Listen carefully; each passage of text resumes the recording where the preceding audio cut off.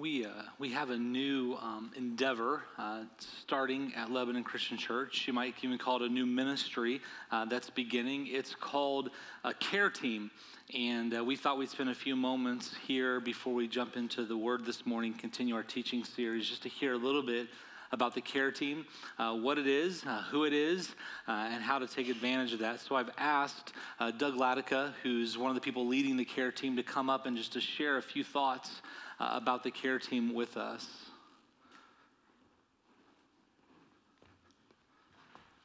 Thank you, Craig.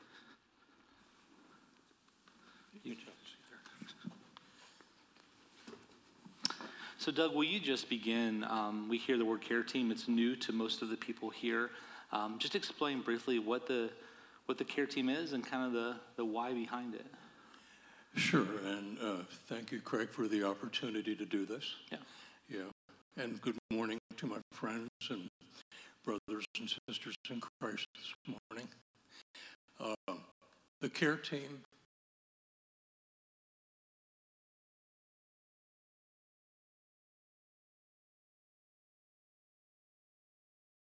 for people who are hurting and who have been called by God to come alongside them and try and care for them.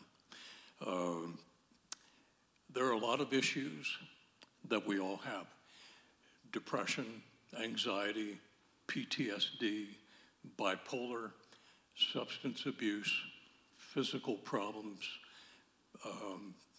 other kinds of abuse. The list just goes on, marital issues, divorce. So in our hurting, and it usually doesn't go very well when you go it alone, the heart of God is to want to help us and to heal the hurts that we have, and he uses us to do that. God wants to reconcile all people to himself. He wants us to love one another deeply from our hearts. He wants us to comfort people with the comfort by which he has comforted us. So we want to be the hands and feet of God in coming alongside you who are hurting, so that you don't have further difficulty. One of the things that concerns me the most is that when we go it alone, oftentimes in our confusion and in our hurting, we turn our back on God. And when we turn our back on God, for any of you who have done that, it doesn't go so well. And we make really bad decisions which have lifelong consequences and make our situation much worse than it began. So the care team has been developed for you to access so that we can come alongside and either keep you connected to our Heavenly Father or reconnect you with him and support and love you through the difficult times that you're going through. Yeah, that's awesome. One of the things I'm excited about the care team, and those of you that are part of Lebanon Christian Church and have been a part a long time probably understand this. We ran a report here in the last few months to see how many unique people had worshiped with us on a Sunday morning, and it's north of 900 different people are coming to Lebanon Christian Church. Even though we don't all come together every single week, that's a lot of people with a lot of needs and a lot of burdens and a lot of hurts. And a pastoral staff, a team of elders alone can't minister. And it's never meant to be that way. It's meant to be the body coming alongside. And so this care team is there to do that and to help alongside the pastoral staff and the elders and others in our church. Could you maybe share briefly, Doug, with us about what training has taken place for this care team? Sure, Craig. I put together a training course that consists of the spiritual foundations of care, interviewing skills, how to be supportive and caring, what to say, what not to say, and also some diagnostic criteria for common mental health disorders such as depression and anxiety and PTSD and bipolar and things of that nature. Also trained our crew to know when to refer to mental health professionals, and gave them what they need to know about confidentiality, which is huge, and also some basic concepts for treatment. Very good. I'm going to jump out of order with our questions for a minute, because I think as you talk about these things, it's important. What drew you to this, and kind of maybe what is your past that helps you be someone that can help people lead in this endeavor? So when I became a Christian, God gave me a couple of his gifts for compassion, caring, and encouragement. So that grew throughout my adult life. I also just completed 45 years as a healthcare professional, caring for, more than 100,000 people over my lifetime. Caring for them not only medically, but emotionally and psychologically as well. And also was a professor at Butler University, and I have a master's in education and teaching and learning. So I think God's been preparing me with the gifts at Salvation, my medical career, and my educational background to be able to equip and lead a care team. And probably most importantly, I feel called by him to do so. Very good. And then here, as we conclude, before I pray over the care team, would you share, if someone wants to take advantage of the care team, they're hurting right now, what are the best ways to submit that care request and to get connected? Yeah, if you could just take a moment and think, how's it going over the next few days and even now, or family members. And if you feel like you're alone and nobody knows what you're going through, or you'd like someone to come alongside of you and help, either of two ways. Either call the church office and make an appointment for the care team, and that'll kick that off. Or you can go online, and there's a section to click on, request care, and submit that. Then we can contact you and get things going. Very good. Well, let's take a moment, and we're just going to pray over the care team. A big part of the vision of Lebanon Christian Church is to be an outpost of hope, and I can't think of what better ways to shine hope than when people are hurting. I'll pray over that for you. God, we are thankful that you are jump-starting this new endeavor to try to just better provide care and compassion to people in times of crisis and deep need. Whether that comes because of a mental health challenge they're facing, or a physical challenge they're facing. Maybe it's grief. Maybe they've experienced a tragedy. Maybe they're just struggling with the hardships of life. God, would you enable this care team and continue to equip them underneath the leadership of Doug and Kurt to minister to those needs. And God, may we as a church grow in our heart for those who are suffering. And may we help extend your care that people might be drawn into your life. And it's in your name we pray. Amen. Thanks, Doug.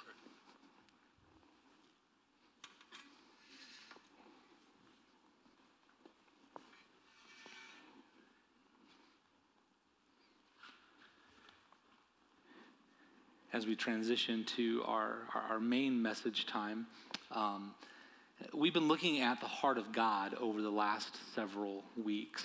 In fact, in all of January and February, we're looking to the heart of God, exploring his heart. How does God view us as human beings? What can we know about his heart? Over the last 3 weeks, we looked at his heart for humanity. Like what does the Word of God say? What does it teach about God and how he feels about us as human beings in a number of ways? And we're transitioning this week to looking at how God has a heart that can be trusted. Over the next few weeks, we're going to look at how we can trust God. Trust is a big deal. We often know that trust is a big deal where we experience a lack of trust, don't we? This idea of trust, having confidence in someone, being able to depend upon them. When that doesn't exist, we realize just how important trust is. Many of us have grown up in homes where someone, maybe it was a parent, maybe it was a grandparent and a sibling, reminded us the importance of trust. Don't break trust, maybe you heard growing up. We look out at our world and we see a number of places where trust is broken down. Some of us have experienced that in the relationships closest to us. Some of us have experienced that in our places of employment, where we thought we could trust our employer or our boss or a coworker, and then that was broken. Many of us have seen that when it comes to our governing authorities. We wonder, can we trust what's happening? Trust is an important commodity. And so what can we learn about trusting God and trusting his heart? How is God different than these others that let us down? And we certainly can't explore that fully in 3 weeks, but we're going to look at 3 distinct ways that we can trust God that come from lessons in the life of David. To get us thinking about the first one, though, I want you to think about tsunamis. Tsunamis are one of the greatest, most devastating natural disasters we experience on Earth. And they were in the news recently. You may recall last week, there was a violent volcanic eruption just off the coast of Tonga that resulted in a tsunami. In fact, I think I have a picture here of the eruption from outer space. You can see that was the volcanic eruption last week, I think January 18th or 17th, just off the coast of Tonga. The next picture shows the devastation that followed in Tonga from the tsunami. As of now, 5 people have lost their lives and several more are missing. I share about tsunamis because tsunamis are something that occurs at a given point. There's a catalytic event, a volcanic eruption in this case, and the tsunami comes out from that and causes devastating effects miles away. The eruption occurred off the coast of Tonga, and yet the devastation occurs in Tonga, and people are hurt and killed and destroyed. Homes are destroyed. Maybe you remember the earthquake from 2011 in Japan that triggered a tsunami. And I actually have a picture of, this is the tsunami coming into one of the coastal cities in Japan, just devastating whole villages and whole towns. And in fact, the devastation from the earthquake in Japan that triggered the tsunami not only triggered the devastation in Japan, resulting in 20,000 people losing their life, but did you know the tsunami reached the west coast of California in just 10 hours? About 3 foot high was the tsunami as it came into Santa Cruz, California, and did incredible damage in the millions. In fact, it's estimated that $100 million worth of damages were done by that tsunami that happened 5,000 miles away. An event 5,000 miles away triggers catastrophic other events in California. That means that the tsunami traveled at nearly 500 miles per hour to reach the coast of California. One event, one catalytic event, an earthquake, creates a tsunami that damages things thousands of miles away. I didn't grab pictures. I even had a hard time even knowing if I should show these because I know that devastation is all too real and there are real lives that were lost.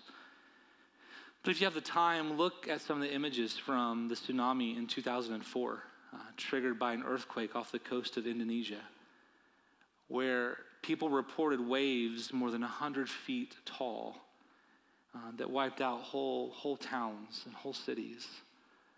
The death toll from the tsunami in 2004 was 230,000 people. One event with an epicenter off the coast of Indonesia causes catastrophic damages miles away. Now, why would I have you think about tsunamis as we talk about trusting the heart of God?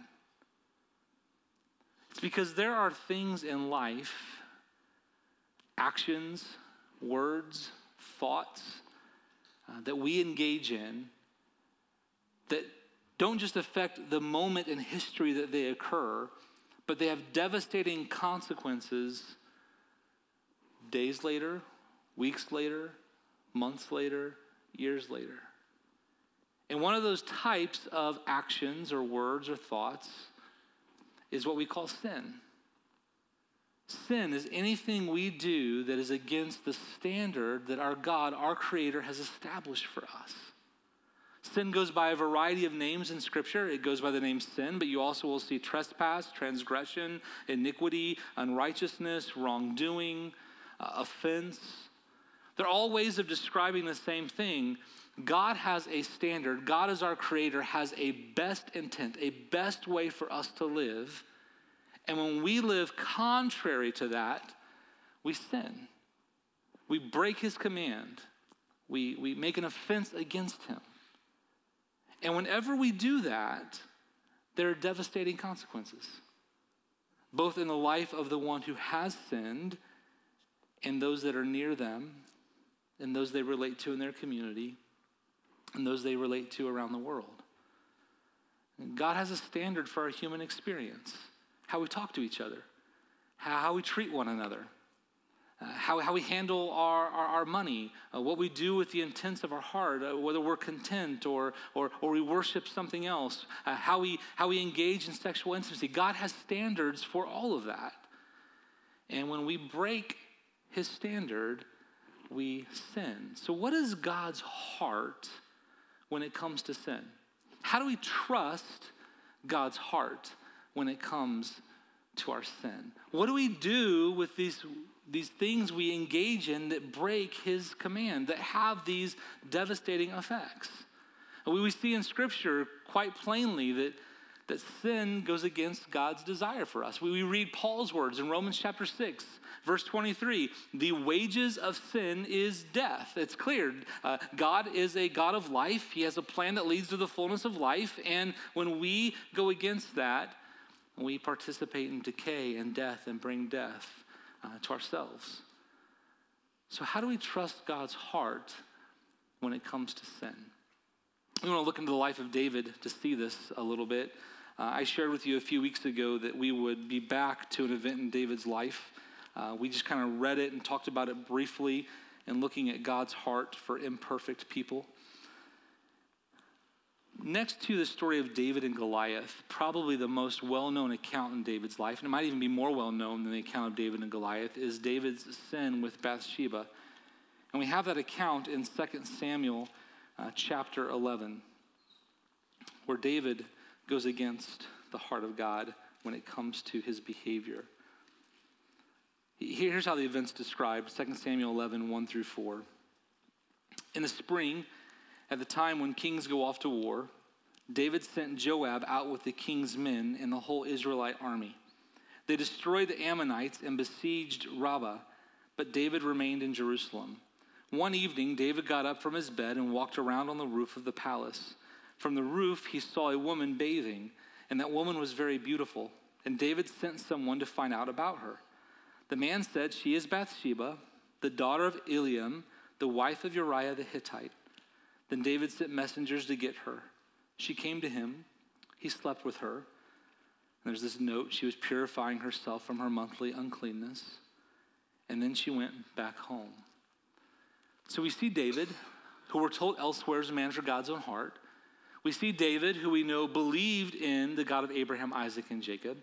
We see David, who accepted God's law, his instructions, the 10 Commandments, and we see him clearly break and go against that standard. One of those commandments, you might recall, is do not commit adultery. And here is David committing adultery. But we also know as the story unfolds, that's not where it stops. As often is the case with sin, when we break one command, we break another and another and another. And so David wants to cover up that sin. Commandment number 9, by the way, in the 10 Commandments is don't bear false witness, don't lie, don't deceive. And what follows in this passage is David, developing a plan to intentionally deceive Uriah, to bring Uriah back from war so that Uriah will sleep with his wife, so that the pregnancy that Bathsheba has will now be credited to Uriah rather than David. And when that doesn't work, David breaks another standard of God. He arranges for Uriah to be killed. In verses 15 through 17, we read how this comes about. He wrote a letter to Joab, the commander at the front lines, and it says this. In it, he wrote, "Put Uriah out in front where the fighting is fiercest. Then withdraw from him so he will be struck down and die." David's intent clearly is to have Uriah killed. So while Joab had the city under siege, he put Uriah at a place where he knew the strongest defenders were. When the men of the city came out and fought against Joab, some of the men in David's army fell. Moreover, Uriah the Hittite died. So David has not just committed adultery. Not only has he deceived, but now I think we can credit him with murder. So here is a man who has and knows God has a standard. And he breaks that standard. And what are the consequences? We see damages. We see damages to his relationship with God. Here's some evidence of that. If you look at the end of verse 27 in chapter 11, the very last line says this, "But the thing David had done displeased the Lord." Nathan the prophet will come to David in chapter 12. And he will tell him that you have done evil in the eyes of the Lord. You have broken this command. You have gone against God's standard. David himself acknowledges the damage in his relationship. Psalm 51, if you're not aware of this, you might want to put a note in the margins of 2 Samuel 11 for yourself to remember. But Psalm 51 is a prayer, a song that David is inspired to write by God's Spirit in response to his sin. He acknowledges that his relationship with God is damaged. Psalm 51, verse 1, have mercy on me, O God, according to your unfailing love, according to your great compassion, blot out my transgressions. He acknowledges, I have sinned, God, I need your mercy. Like there's something you offer that I don't have right now, and I need you to act on my behalf because I have damaged this relationship through my sin. And we start to see that while the epicenter, while the volcanic eruption for David might have been the adulterous relationship with Bathsheba, the tsunami starts to extend. And it damages the relationship with God, but it also damages the relationship between David and others. Some of it's unquantifiable. Some of it we can't know for sure. What happened in the relationships with David and his advisors who went and got word and said, this is Bathsheba, and brought that back to David, and then went and got Bathsheba to come back to David's house? What happened among his counsel and his advisors when they see that their leader, who's supposed to uphold God's instructions, breaks them? We don't know. You may read in your footnotes in 2 Samuel 11, there's some notes, if your Bible has those, for Eliam. What if Bathsheba's father Eliam is the same Eliam listed among David's mighty men later in 2 Samuel? What if not only Uriah was someone trusted, but Eliam was trusted? And now this is his daughter. You might see the note that Bathsheba's grandfather's name was Ahithophel. What if Ahithophel was the same Ahithophel that was David's trusted advisor? The same Ahithophel that would abandon David to align with another king later in David's life. We don't know any of that for sure, but it could be those damages start extending. What we do know for sure is that it damaged the relationship between Bathsheba and Uriah. It damaged David's relationship with Uriah. It ended his life. We know that Joab later questions the king's leadership. Perhaps that was related to this event. We see the mourning that it brought on Bathsheba. Even if she was consenting in this, there must still have been regret. Verse 27 tells us that there was a time of mourning, and then David brings her in to be his wife. But what you can see is that what happens is one sin, one intentional act to go away from what God's best is, results in this wave of destruction and devastation. Again, what does this tell us about God's heart when it comes to our sin? Well, in part, God's heart when it comes to our sin is that our sin is serious. When we break God's commands, it's a big deal. It's never anything to be casual about. But you don't need David's story to tell you that, do you? That's a part of all of our human experience. We know Paul's words in Romans chapter 3, verse 23, for all have sinned and fallen short of God's glory. You've experienced the same catastrophic consequences in your life. One choice. Maybe you thought no one would ever know about. One way that you decided to disobey God's standard, and yet you have seen the repercussions of that for weeks and months and years. It's the story we see in all of Scripture. Adam and Eve, made in God's image, live in the garden. God gives them one explicit instruction: don't eat from the tree of the knowledge of good and evil. If you eat from it, surely you will die. And they eat. And we see that while God doesn't cut them off from a relationship with himself completely, they're cut off from the Garden of Eden. We even see the division start to come between them. They hide when they realize that they're naked. And Adam's first defense is, well, she made me do it. I'm sure that's good on the relationship. What happens in Cain and Abel's relationship with sin? It's destroyed. Cain kills his brother. What happens when mankind sins and God sends the flood? There's destruction, there's devastation, even as Noah is preserved. What about Babel? Well, what about the story of God's people in the wilderness? we see that sin has devastating consequences. It damages things. And so part of understanding God's heart towards sin is accepting that sin is serious, that it's a big deal. You and I have to accept that sin is a big deal. We live in a world that grows casual with things that break the heart of God.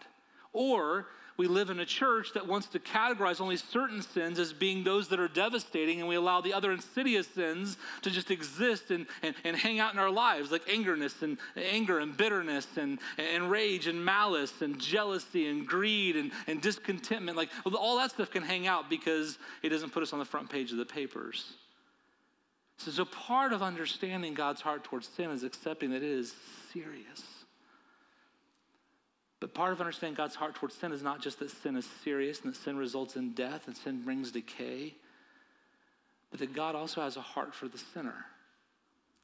One of the things that you will see in the history of God's work in humanity revealed in Scripture is that most of the time when we see how awful sin is, very close to it, either before or after, is an expression of God's grace and his mercy. Because just as serious as sin is, even more serious is God about his grace and his mercy. When we trust God's heart with our sin, not only do we acknowledge that it is wrong and it goes against his standard and it's serious business, we also have to trust his heart for the sinner. And this is also revealed in David's life. I want to hang out in those words in Psalm 51 for a moment.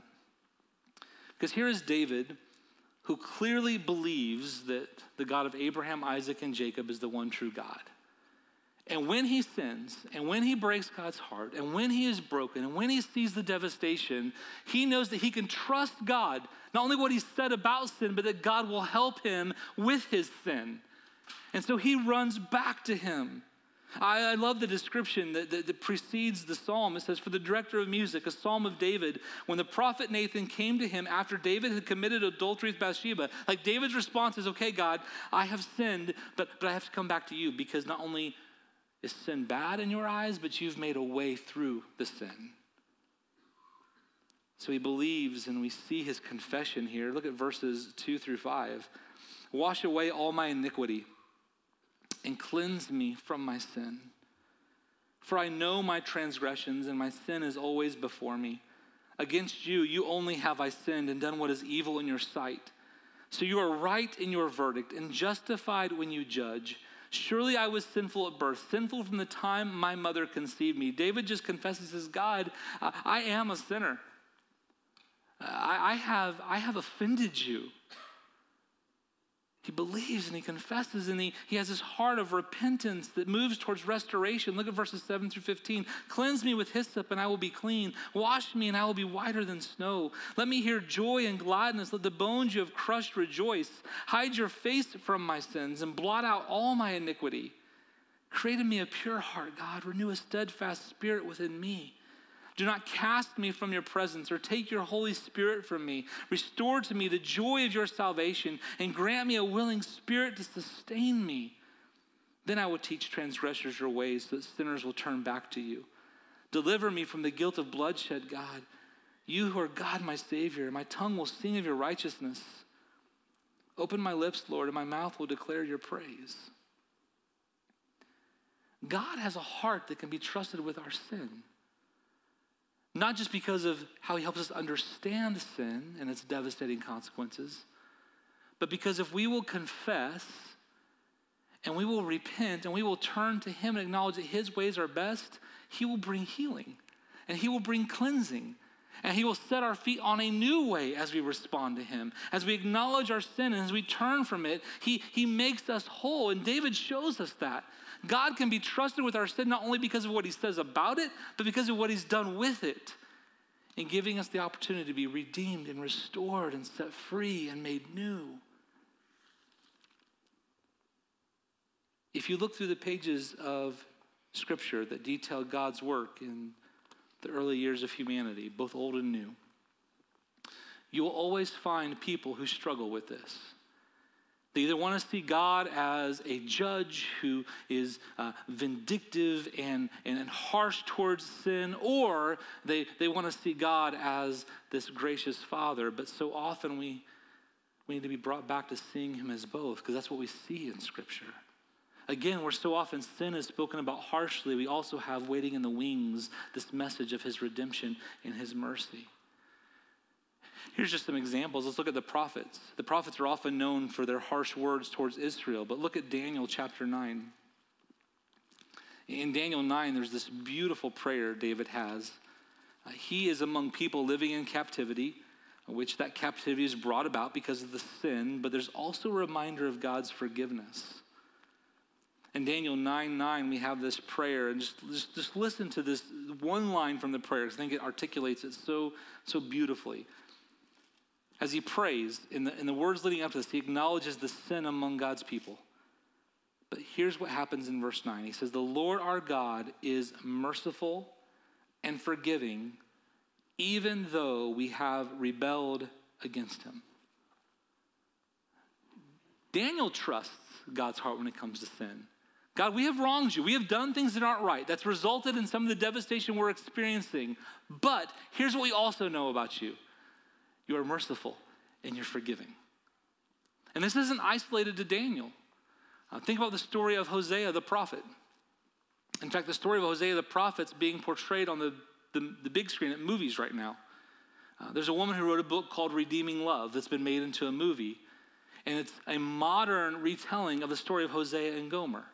In the story of Hosea and Gomer, God has his prophet Hosea marry a woman, Gomer, who sins against him. She commits adultery again and again and again, and yet God uses him as he continues to go back and welcome Gomer as an example of his love for Israel. Again, sin is devastating.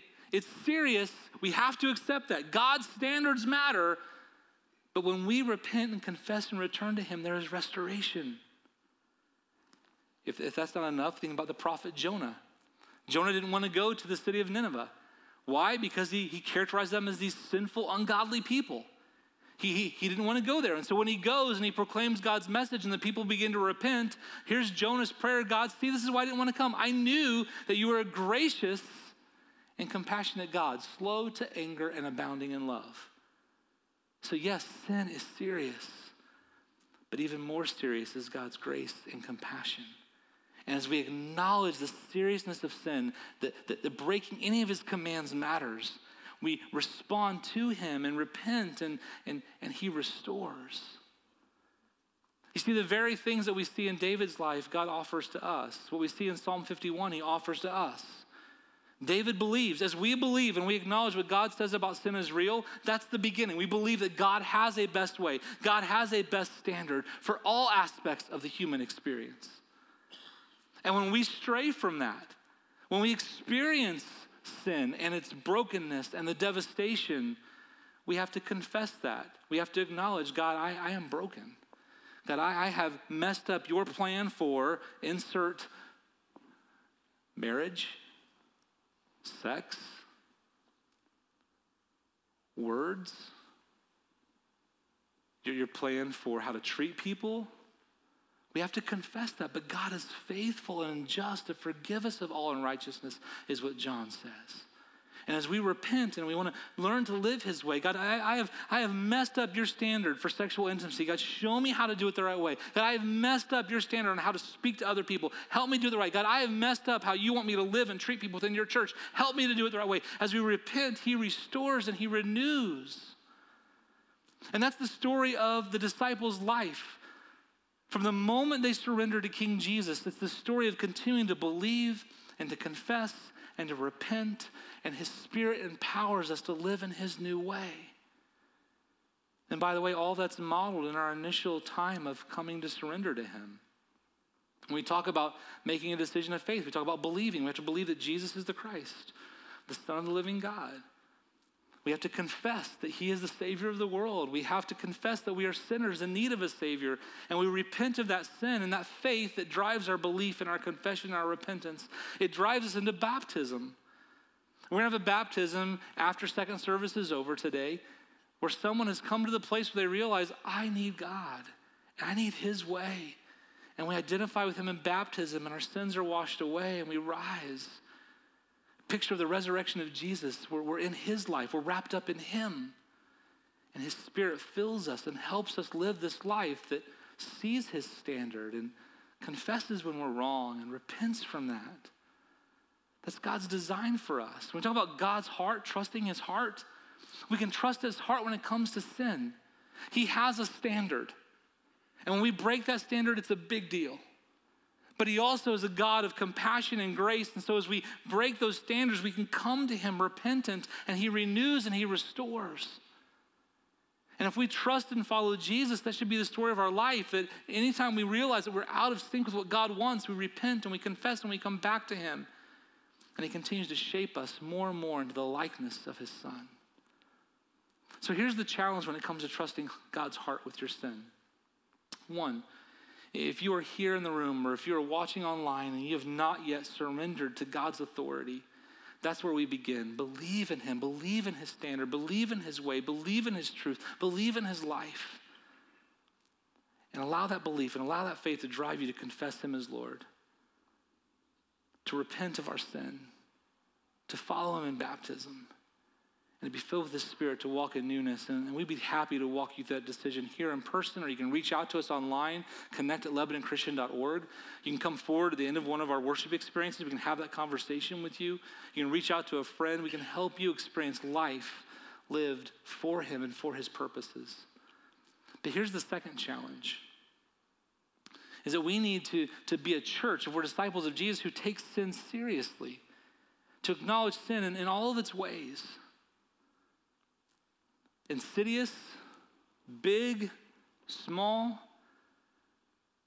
We need to look into our lives, not to the lives of other people and call it their sin, but look into your own life. Where are you breaking the standards of God? And let's be men and women, young and old, who believe, repent, and confess. And let's be people who model his heart for the world. What's the heart of the church towards sin? Are we churches that only want to talk about everything that God doesn't like? Or are we churches that make space for people who are sinners, who need to encounter the grace of God? I've been challenged this week by some words. Our staff is walking through a curriculum, and in there, the speaker just leans into the words of Romans chapter 2 that reminds us that it's the kindness of God that leads us to repentance. Far too often in the church, we want it to be the anger of God that leads us to repentance. But no, it's the kindness of God. Well, what led Israel to repent as they were brought back to the land that was promised to them? It's God's grace extended to them. Yes, they have to recognize sin, but it's his kindness and his provision that leads them to repentance. What is it that we see in Jesus? Yes, Jesus calls out sin. He speaks to the woman caught in adultery and he tells her to go and to sin no more. But it's his kindness also that was extended to her that led to that repentance. Will we be a church that acknowledges what sin is, but also extends a kindness that leads others to repentance? God's heart can be trusted when it comes to our sin. It is serious, but his grace is even more serious. Let's pray. God, I thank you. I thank you for your heart. God, your heart that I know is grieved when we break your commands. God, there's evidence of that grief all throughout your story of humanity, the story recorded in Scripture. And yet, God, even as your heart breaks for sin, we pray that our hearts would break towards sin. But God, we're also so thankful for your heart for the sinner. That if we would choose to believe and to confess and to repent, that you would make us new and make us whole. God, for those in the room who are seemingly trapped in the devastating consequences of their past sinful actions, would you help them to see the hope that's found in you as they confess that and turn from that and turn to you? God, will we be people who are overwhelmed by your kindness, God, and that kindness is not taken advantage of, but God, it's a kindness that drives us to repent and to turn to pursue you, the one who made us and formed us and fashioned us and knows what's best for us, best for all of us, all of human activity, best for every relationship. God, we look to you and we trust you. And it's in your name we pray. Amen.